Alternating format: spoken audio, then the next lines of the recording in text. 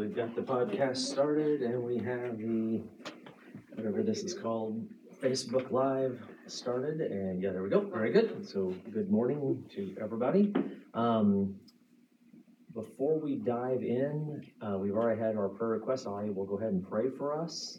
And then we can dig into a topic that I think is a relatively light topic. It's not particularly theological or deep theologically speaking, but hopefully we'll have a good discussion around it. Let's pray. God, we want to take a deep breath, focus on you, and try to block out a lot of noise in the world. It's in our brains and just a lot of things for us to think about and to things that can cause us to worry or be concerned or kind of take up a large chunk of our kind of mental capacity, trying to absorb everything going on in the world. We want to ask that you will be with Crystal in the passing of her mom and help her to be able to find some peace. Hopefully she can lean on you and find peace in you. And God, as Amy said, she was thankful she didn't get hurt this week. And God, I think a lot of us are thankful for a lot of things, and we appreciate the safety and the comfort that you give to us. And we ask that you'll help us to not forget that you're the source of so much good for us. And this morning, God, as we talk, help us to be focused on you. Help us to be closer to you when we leave today than when we came in, and help us to be your light in a world around us for so many people that don't have the joys that we have, but being close to you, and help us to share that with them. It's through Christ we pray. Amen. All right. So I'm not doing the lectionary, so we've kind of been hit and miss on that for a while. And I'm now seeing that I've got to adjust this because it would be nice if those people could see a little bit of what's going on the screen. Let me scooch up here, turn this around and down. Okay, people on the screen. Oh, and you know what? And you're looking at it and it's backwards on your screen. And you know what? I'm going to make no attempt to fix that. Read backwards. Okay. All right. I think that's actually working though. Good. Just a little bit lower. Okay, we'll call that good. Okay. So the title of today's talk today is Hidden Intent. Not hidden in a tent. Hidden Intent, Ecclesiastes, COVID-19, the election, and 1 Corinthians, ... and Jesus. This is what's in my brain, okay? I've just done a little dump for you of what I've been thinking about. Jill and I, and this topic, by the way, this hidden intent topic, we'll get more into it in just a minute, what I mean by all this. It's the kind of thing that, this is just, I would call it generic Christian theology. It's the type of thing that you can take almost any portion of the Bible and you can find something to talk about relative to where I'm going today with hidden intent. And you don't know where I'm going yet, so just work with me here. But Jill and I were reading this morning. We started reading Corinthians just today. And we were, and Paul was writing about division that he saw in Corinth. And so we were discussing this idea of there being challenges, people that are supposedly following Christ in Corinth, but actually Paul said, no, you're not really following Christ. Some of you were following, what were the three? I guess some people were following Paul, some people were following, I think maybe Peter, some people were following some other name. What was that? Apollos, yes. And Paul says, hey, you're not supposed to be following any of them. You're supposed to be following Christ, kind of a thing. So we saw this kind of division. I opened up the paper this morning, and I saw an article about the Nasty Woman Facebook group. Anybody read that this morning? Yeah, okay, all right. And it just struck me interesting how I was reading that article, and I thought it was a very interesting article, and I'm happy for them. But I also thought it was funny because in the article they were speaking about how they wanted to create discussion and talk, but they definitely only wanted people that did not like Donald Trump. That was kind of the gist of this one part of it. And I thought, well, that's kind of interesting. So I mean, I get it, and I know where they're going with it, but I thought it was funny to see an article that was trying to promote unity, but was pretty clearly stating that they also wanted to create some division. You know, and you might say it's division between good and evil and things like that. It could get complicated, but anyways, I thought it was interesting. I wrote here, we don't all agree about all things around the coronavirus or around politics or even around all of our beliefs in Jesus. But I hope today that we'll leave committed to making Jesus happy regardless of ourselves. I'll say it again. Hope we'll leave today committed to making Jesus happy regardless of ourselves. And I want to challenge you guys to think about that, and you people on FB Live there to think about, can we do that? I want you to think about something that's kind of core to you. I wrote core to your belief system, but actually maybe a better way to say it is just core to you, something that's like almost part of you. And how would you react if you found out that you're somehow wrong, okay? And that you need to embrace a completely different concept in order to be an appropriate Christ follower? How are you going to react to that? So the idea might be that you need to start or stop one of the following. So I made a list here for you to just think about a little bit. Start or stop spending time with a difficult person. Okay, obviously that's, for most of us, that would be a start. Could be a scenario where you are forcing yourself to be with a difficult person and you really need to get away from them. So it could be a stop as well. Oh man, I wish Haley was here. You need to start or stop eating animals or animal products. How about that? You need to start or stop attending the living room. And so on each of these, I want you to think about, where do you land, and what if you found out that to be as close to Christ as you can be, you need to do the opposite of that? How does that make you feel? Where does that take you, okay? What about alcohol and drinking? What about maybe sometimes you drink a little too much? Maybe you should stop that. Maybe you should start that. I don't know. What about me and Diet Coke? Maybe I should stop that. Maybe I should have more. What about your time spent on the internet? What about your kind of secretive, intimate lifestyle? So what about things such as your sexual lifestyle, those types of things? Is that something that needs to stop, start? What about the differences between our actions and our thoughts? Maybe you're someone who's married and committed to your spouse, but quietly in your brain, there's other stuff going on there that you need to work on. What about your words? What about the types of things you say?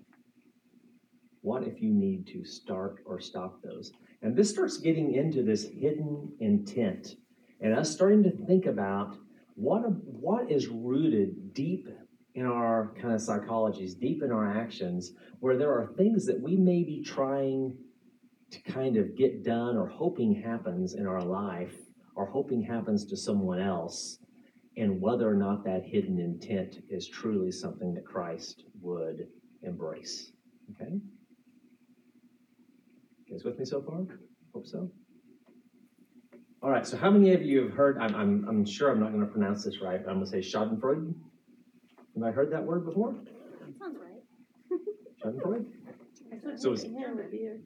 So it's a German word. The Schaden means damage. The Freud means joy, but it's a word that goes back a long, long time. That means you are deriving joy from someone else's problems, issues, challenges. Okay, so basically, you're happy when something bad happens to someone else.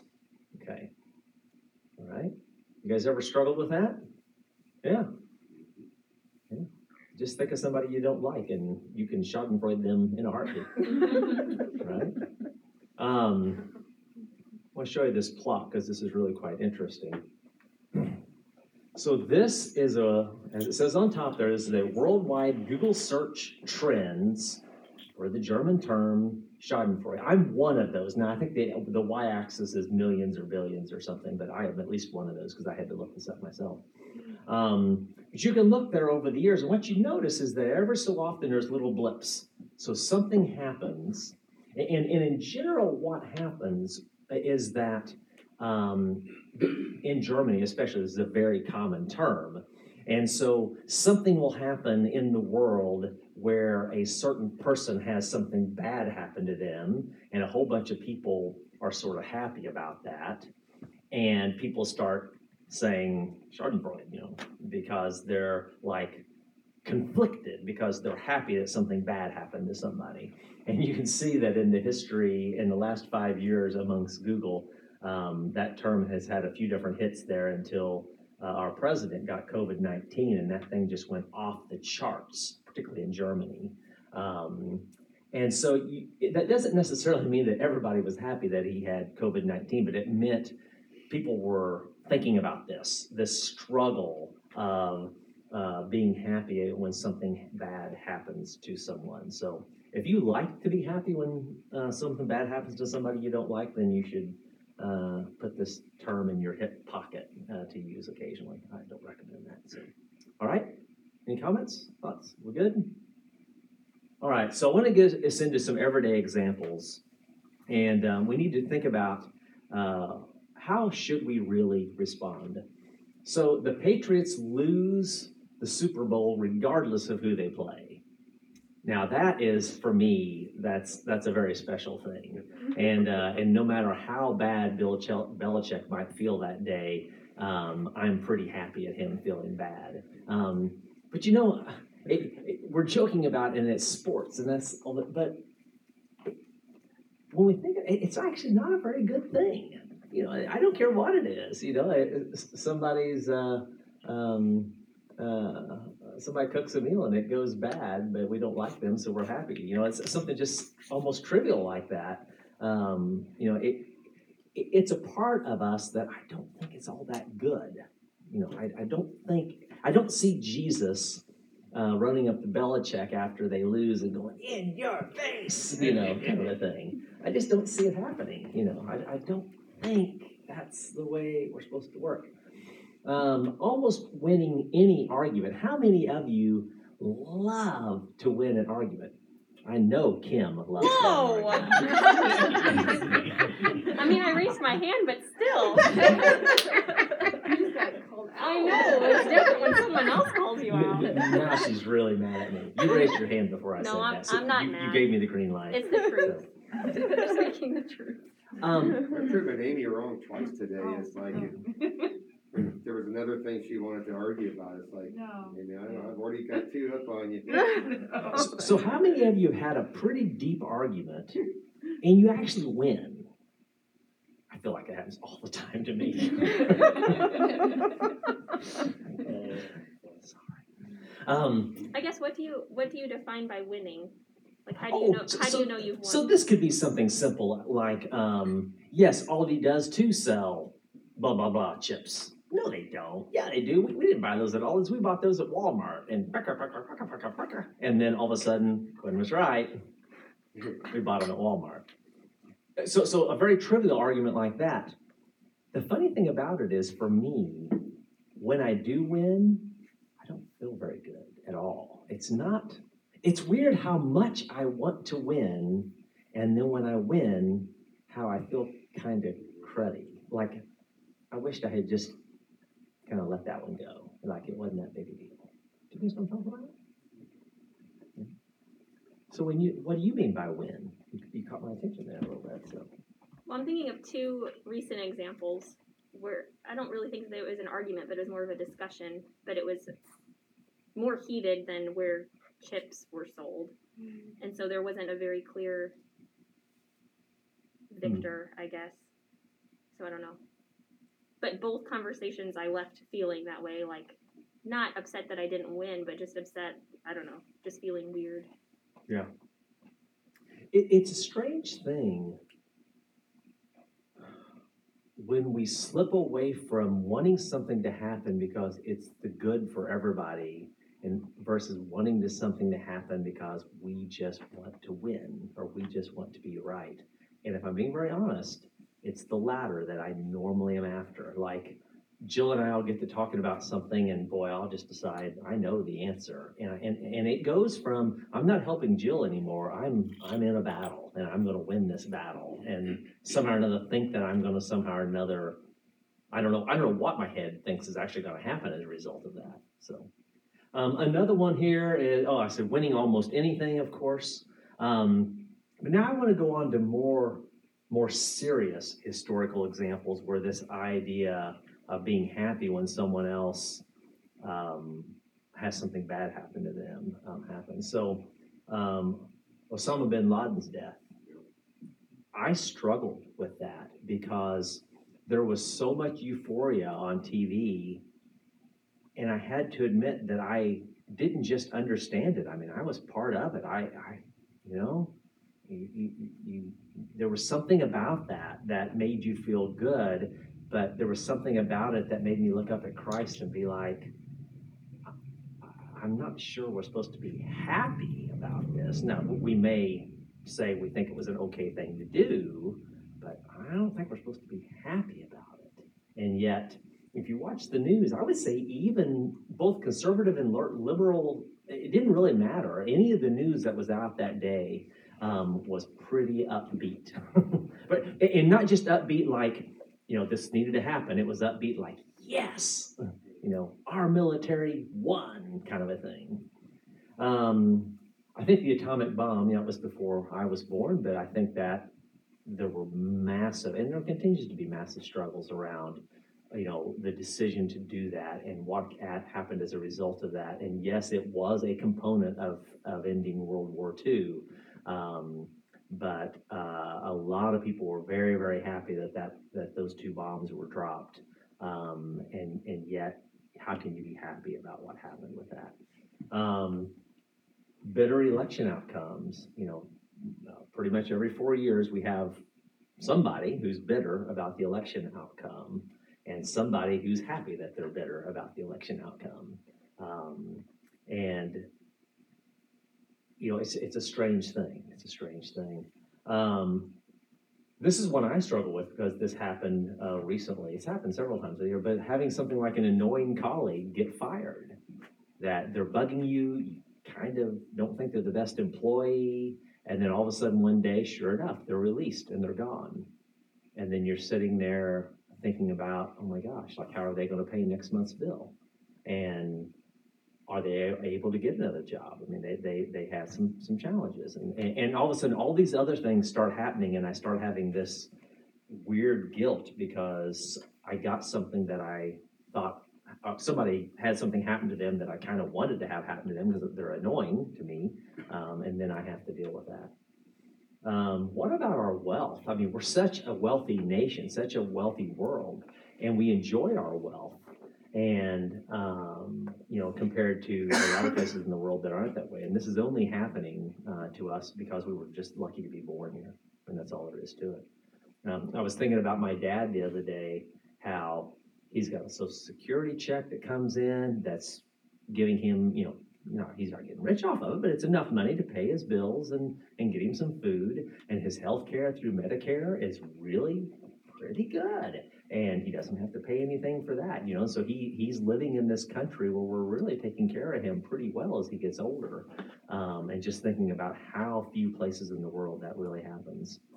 I think we've been talking a lot about white supremacy. So if the white supremacy topic really annoys you and jazzes you up, then just focus on that a little bit while I talk.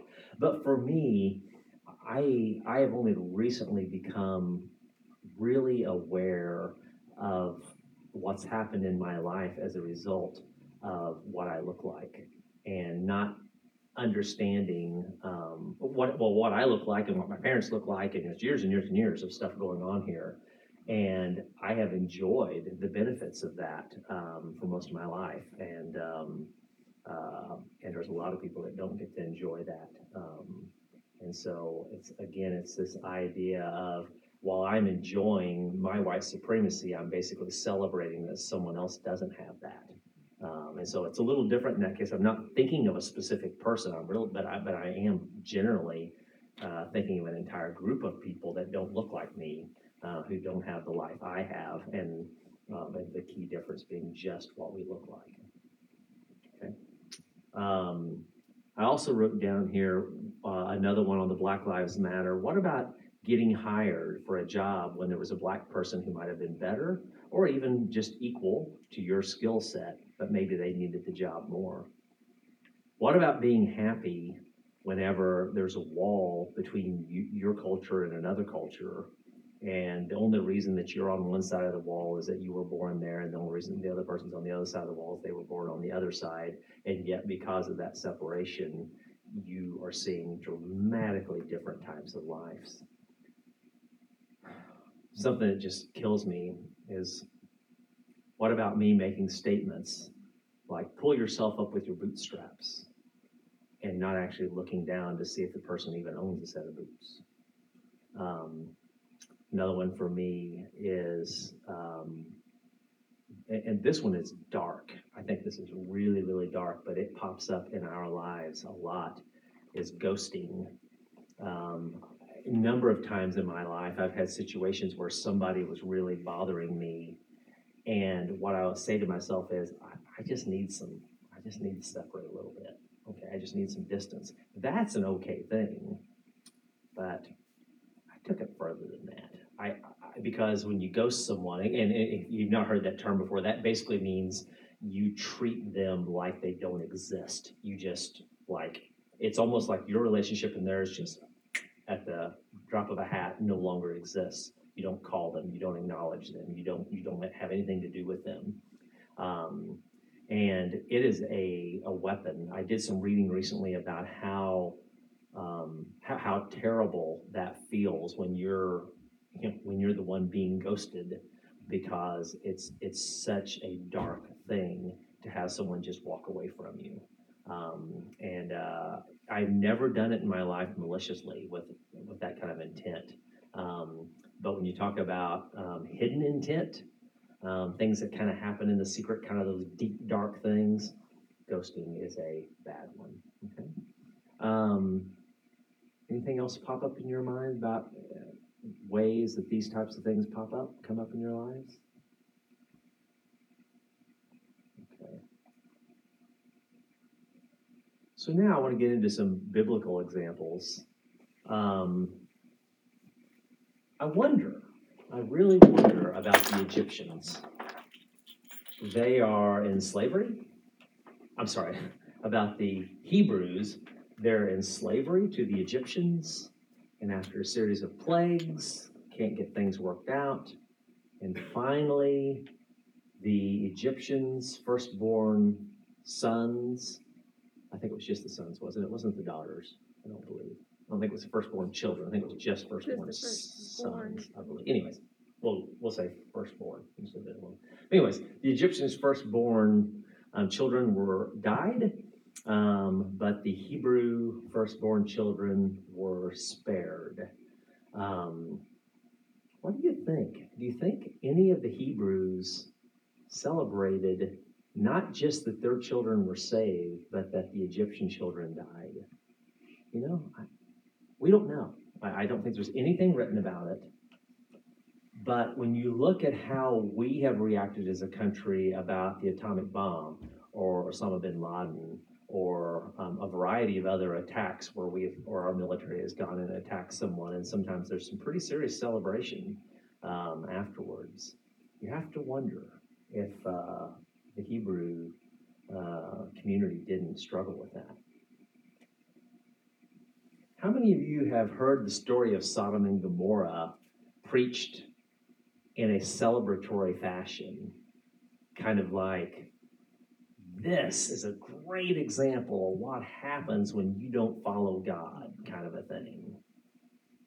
And it's not this gut-wrenching, oh my goodness, this whole community was wiped out. How terrible. It's this, yes, this whole God-forsaken community was wiped out the way it should be.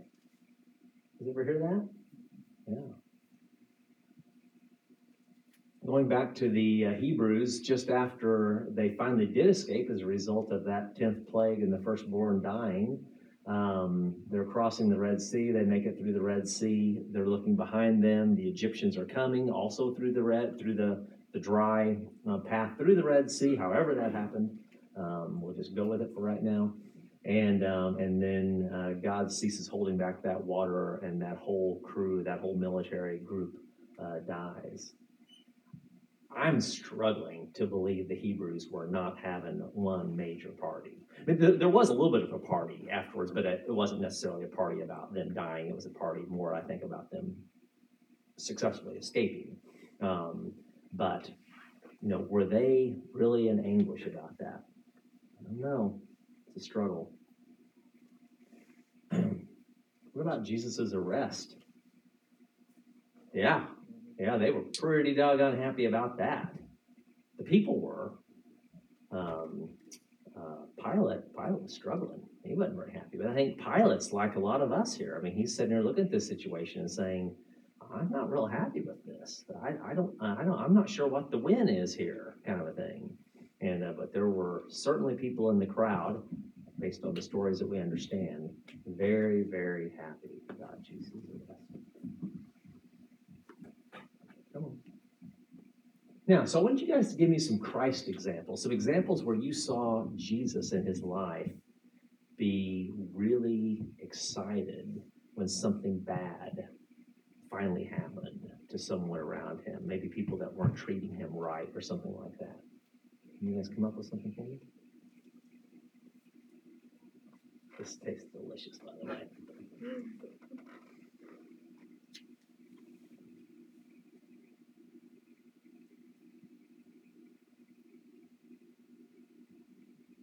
Crickets. I mean, do you get where I'm going with this? It's like, it's hard to even, like I started trying to make things up. Like, okay, well, we don't have anything written clearly where Jesus celebrated when something bad happened. But, so I started trying to think about the temple, when he cleared the temple, which is one of the stories that still baffles me. And I just think it's wrong. I don't think it actually happened. I think it's an error in the Bible. Kidding. But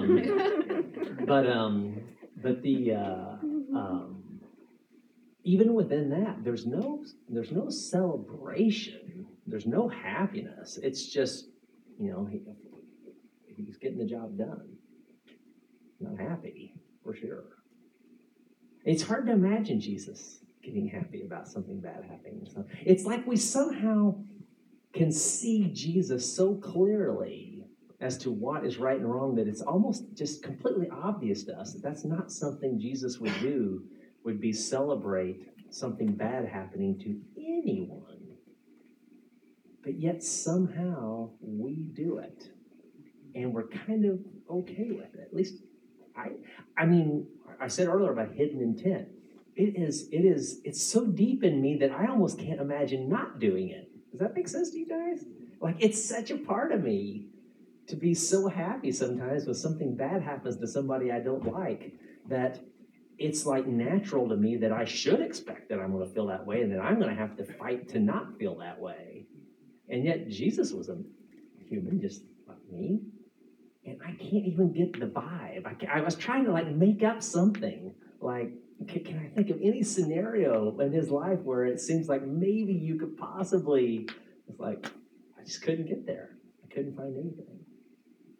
There's the one thing where Herb's gonna ruin this now. Doing their thing and all that, and I don't remember it exactly, but anyway, something goes wrong, and I think it's James and John ask if they should call fire down, like they thought it was a Gomorrah thing, because that thought that'd be a good thing, and Jesus says you don't know what spirit you're speaking from.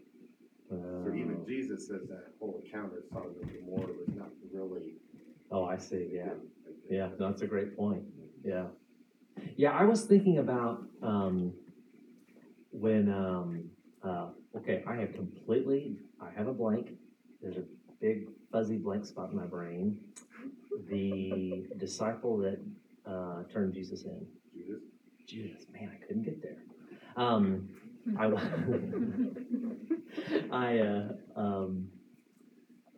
well, no, let's just drop it. Judas. Okay. Anyway, Judas, you think about Jesus's interaction with Judas, and, it's like there's nothing in that whole line. He's disappointed in Judas. But there's nothing in that whole line that ever makes you think that Jesus is going to get to that point where he's going to be like, yeah, and Judas, you're going to burn as a result of this, or anything like that. It's just, you just can't get there, kind of a thing. Anybody else? I always liked I think it's the woman that was accused of adultery, and so she is going to be stoned. And so Jesus says, let those among you who are without sin cast the first stone. And I think my own reaction when he says that is like, yeah, let whoever is without sin throw stones. And of course, no one throws a stone. But I think that's my own reaction of like, that's not Jesus's reaction. Like, I don't think Jesus was coming from a place. Yeah. You know what I mean? Yeah, the way I might say that, I would say it with such a high level of cockiness. Well, I would too. And yet I suspect that's not what he did. Yeah. So I acknowledge that's my own projection on Jesus of how I that's a great example. Yeah. All right. So let's go to Ecclesiastes, and I want to read you what stood out to me. Ecclesiastes 12:14. Let's see if I can find it here. Whoa.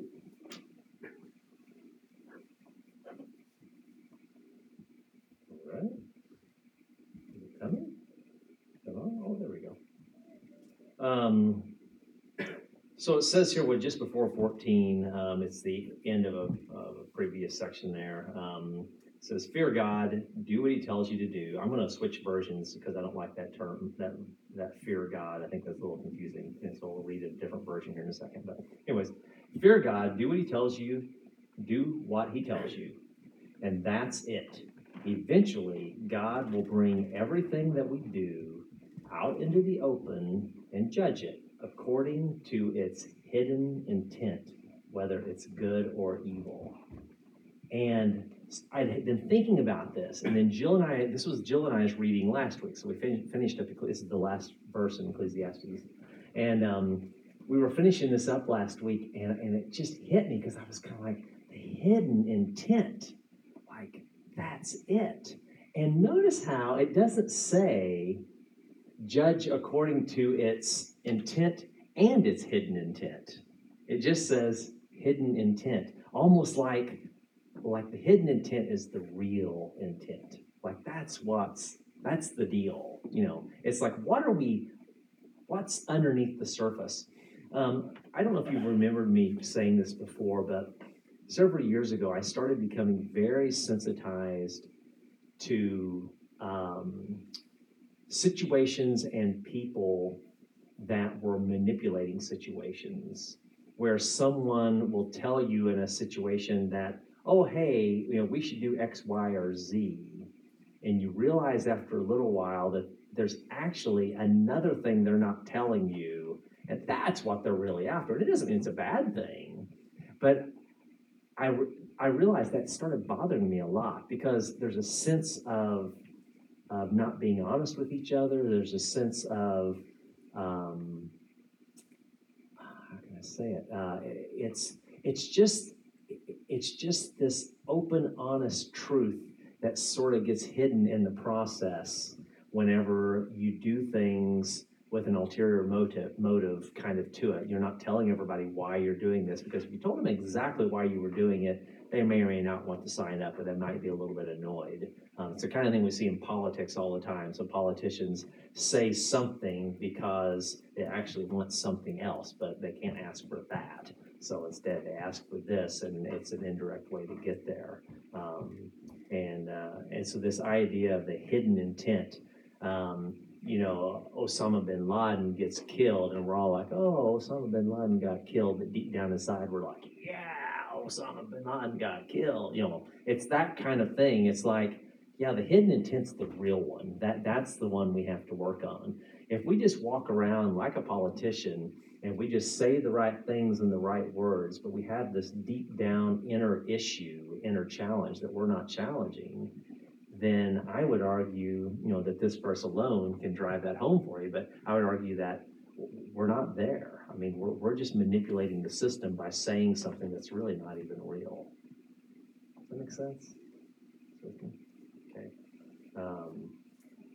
Actually, how are we doing on time? We're great on time. Well, let me flip over to the other version just for grins. Let's see what NCV says here. Yeah, so I like this part. Instead of saying fear God, NCV says honor God and obey his commands because this is all people must do. And it says God will judge everything, even what is done in secret, the good and the evil.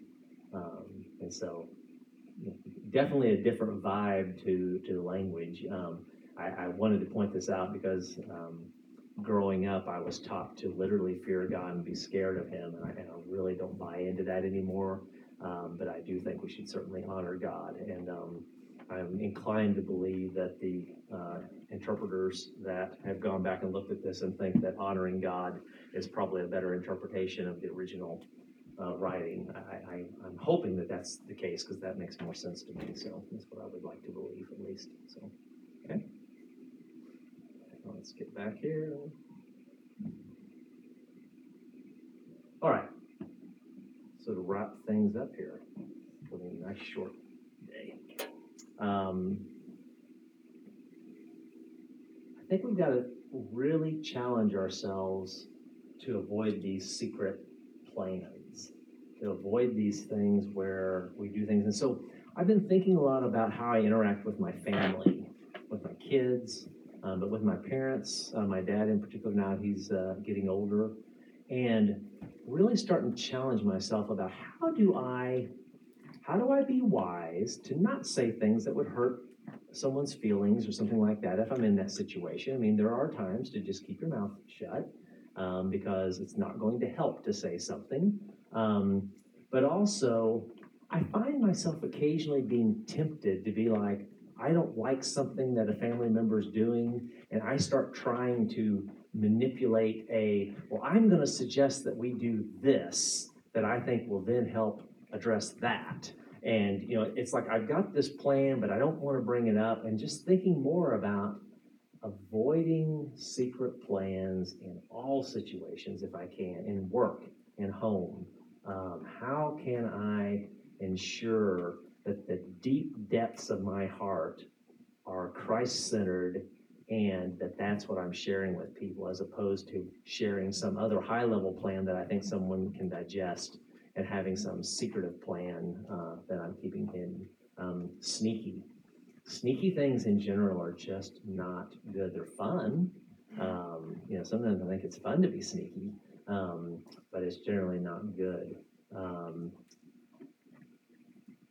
As I said a second ago, there are times to keep your mouth shut. So the third one there, reserve your justified secrets. Reserve those for really, really special situations. I have had times, I had a work situation one time where we were having some real struggles and a real major conflict at work between different employees. And it became the norm that one group was holding massive secretive information from the other group. I mean, it was almost like battle, like a war. And one group would go off and they would talk in their group, and then they would decide what they really think, and then what would they say, and then they would come out and actually say, something to the other group, but they didn't tell them everything. They told them everything would be a problem. And then, of course, my feeling was the other group was doing something very similar. They would go off and they would have their meeting, and they would come out, and we're kind of wondering, like, what did they actually say in their meeting versus what did they actually tell us? And just thinking about the secretive type of interaction and how dangerous that is. It's like, well, what does that lead to? Well, that leads to war. I mean, that's what happens ultimately in that situation. And just really thinking through that it's difficult to see Jesus doing that at any point. And I'm not saying we don't have clear guidance to say you can never do that. But we certainly want to recognize how dangerous it is and reserve that for very special situations. Don't let it become our status quo that, oh, hey, well, with that family member, I just always tell them X, Y, and Z, which isn't even the truth, but I just don't want to go into it with them. Okay, be very, very careful, I think. At least that's where I want to go. Then, of course, the bottom one there, we bring the full circle around the foundation, or to focus on on Christian foundation of love.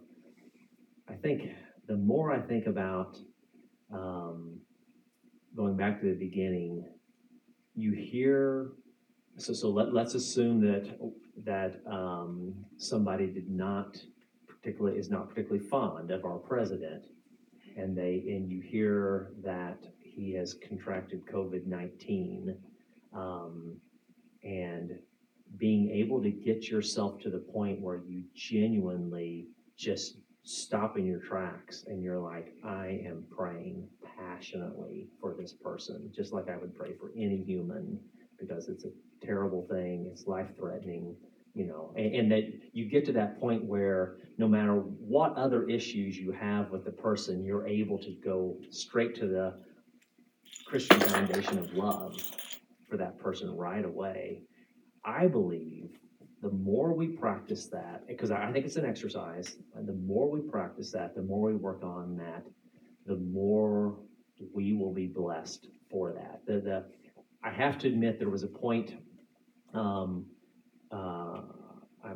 just state in front of you that Donald Trump is not my favorite person, or maybe a better way to say it is, he does some things that bother me. And it causes me a fair amount of grief because of that. And so when I heard that he was sick, I really, really did challenge myself, and I spent some time about that. And it was good. And in fact, in some way, I felt like it knocked down a couple barriers, because all of a sudden I was able to stop focusing on the parts that I don't like, and I was able to think of him as a human, and I was able to, I don't know, it was like I felt a slightly more human bond to him. It didn't make me like the things I don't like, that wasn't, and just to confirm, there's not a single person in the world that I like everything they do. I dislike all of you, so you can feel good about that. But getting past that kind of stuff, it really did help me. I remember just feeling kind of like really good, and kind of looking up at God and going, wow, like I needed that. I needed that kind of readjustment of my thinking a little bit there. So we've got, do we have communion today? Okay, excellent. So we've got communion. I want to stop now. We're going to wrap up at, we're 5 till, so we're going to wrap up right at 12. And so I want us to just chat for a few minutes before we wrap up. Has this made you think about anything? Has this helped you to either challenge yourself or to be able to go out this week and do anything differently than you would have otherwise? And feel free to tell me if this is just annoying to you. That's okay too. Just kind of curious. It's just been something on my mind a lot. That's why I wanted to talk about it. So I want to tell about a psychology study. There was a group of people that were observing another group of people, and the group of people that were doing the observing had these little shock buttons that they could impart a shock to these other people for a behavior that they were doing. And it was found, I don't know, I don't remember the details exactly, but the tendency was that the people who could administer the shock got a reinforced feeling that they wanted to keep shocking and making uncomfortable the people they were observing. And it's very troubling that was a natural human behavior tendency, but that's something that it just today demonstrates that we need to fight this urge to feel the Schadenfreude. Yeah, no, thank you.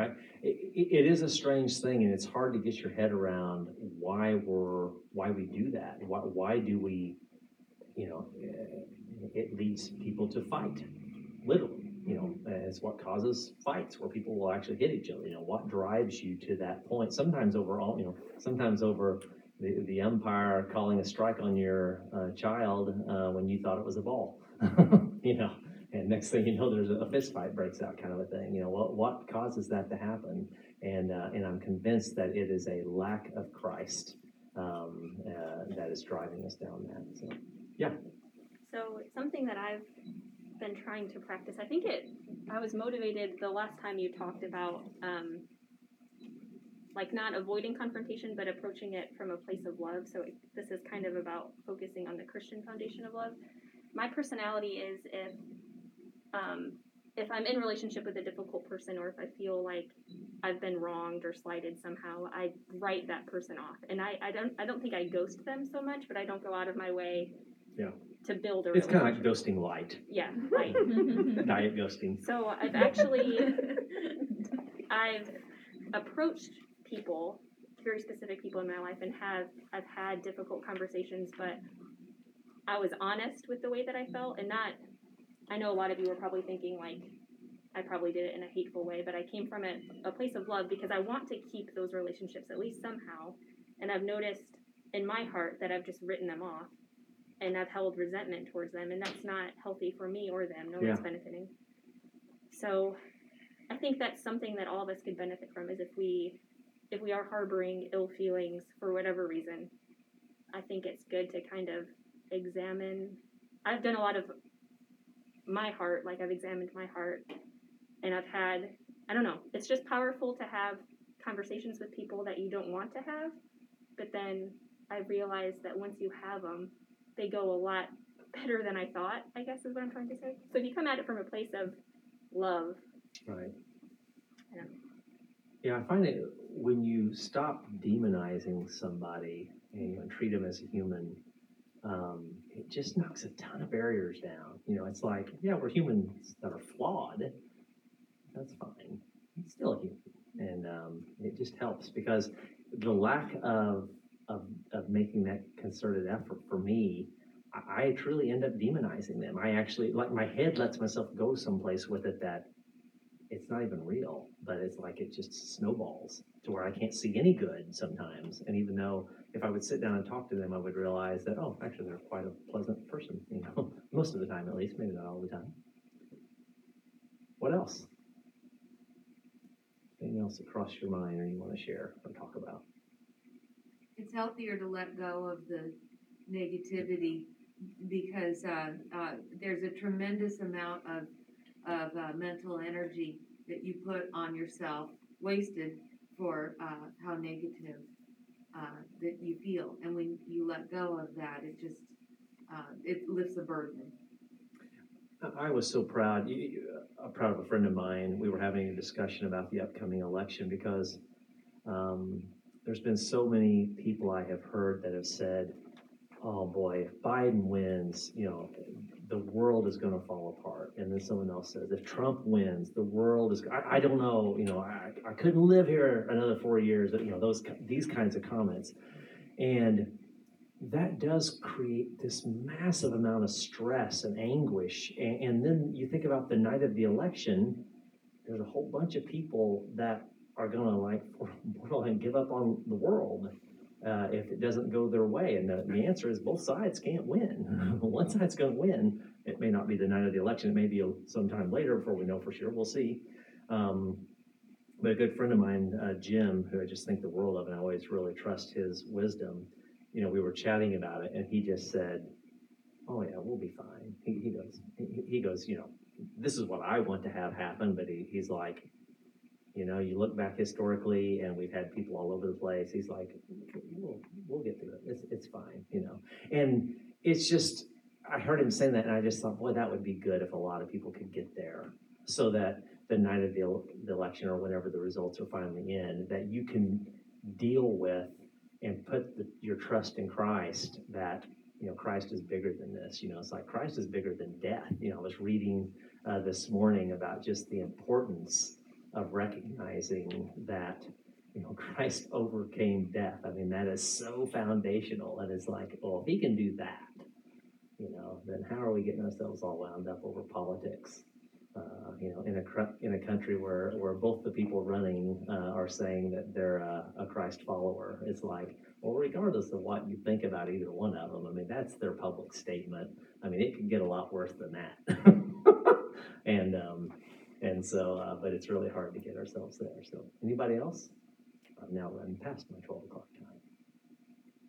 I always get the feeling that people who think that if one or the other wins, everything's going to fall. Christians who feel everything's going to fall apart, they feel that way because they actually want the government to do what they themselves as Christians are supposed to do.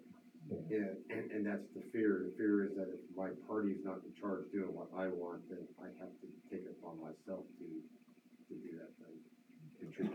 That happens in family dynamics. That happens so often when we want a sibling or a parent or a child to do something, and yet it's not within our control to make them do that.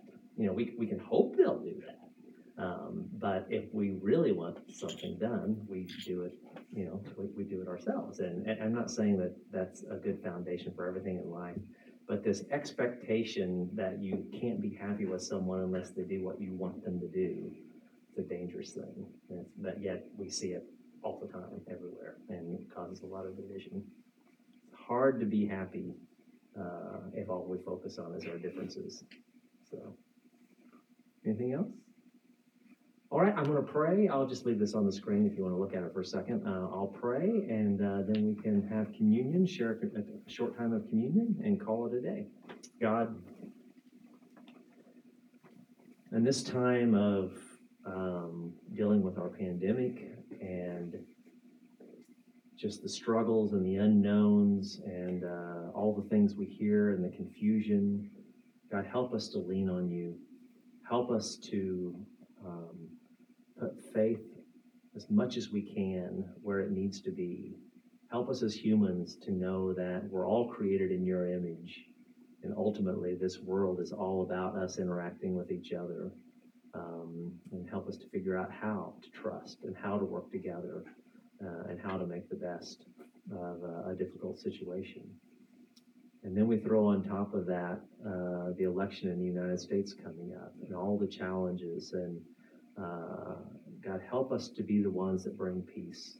Help us be the ones that bring love, your love, into this situation, and be able to tell people that even if they're different than us, we respect them and love them deeply. And even if we don't get what we want, we will respect the people around us, and we'll make the best of the situation, and we'll try to love the world around us regardless. And God, we've talked today about hidden intent, and just ask that you'll help us to really, really seek that out. Sometimes the hidden intent, it's hidden from us too. It's so deep in us that sometimes we don't even notice it. And we just ask for your wisdom to help us seek that out. Help us to find those places, those dark places in our heart where it is not about Christ, but it's about us and about us getting something that does not matter to you, and help us to be able to move beyond that. And God, as we take communion today, let us use that as the ultimate example. Jesus could have had the world. You could argue he did have the world. He's God. He's the creator. And yet he went through, complete agony and death on a cross, and people celebrating his death all around him, and people casting lots for his clothes, and just everything about that's so bad. And yet he loved all the way through it, all the way through the resurrection.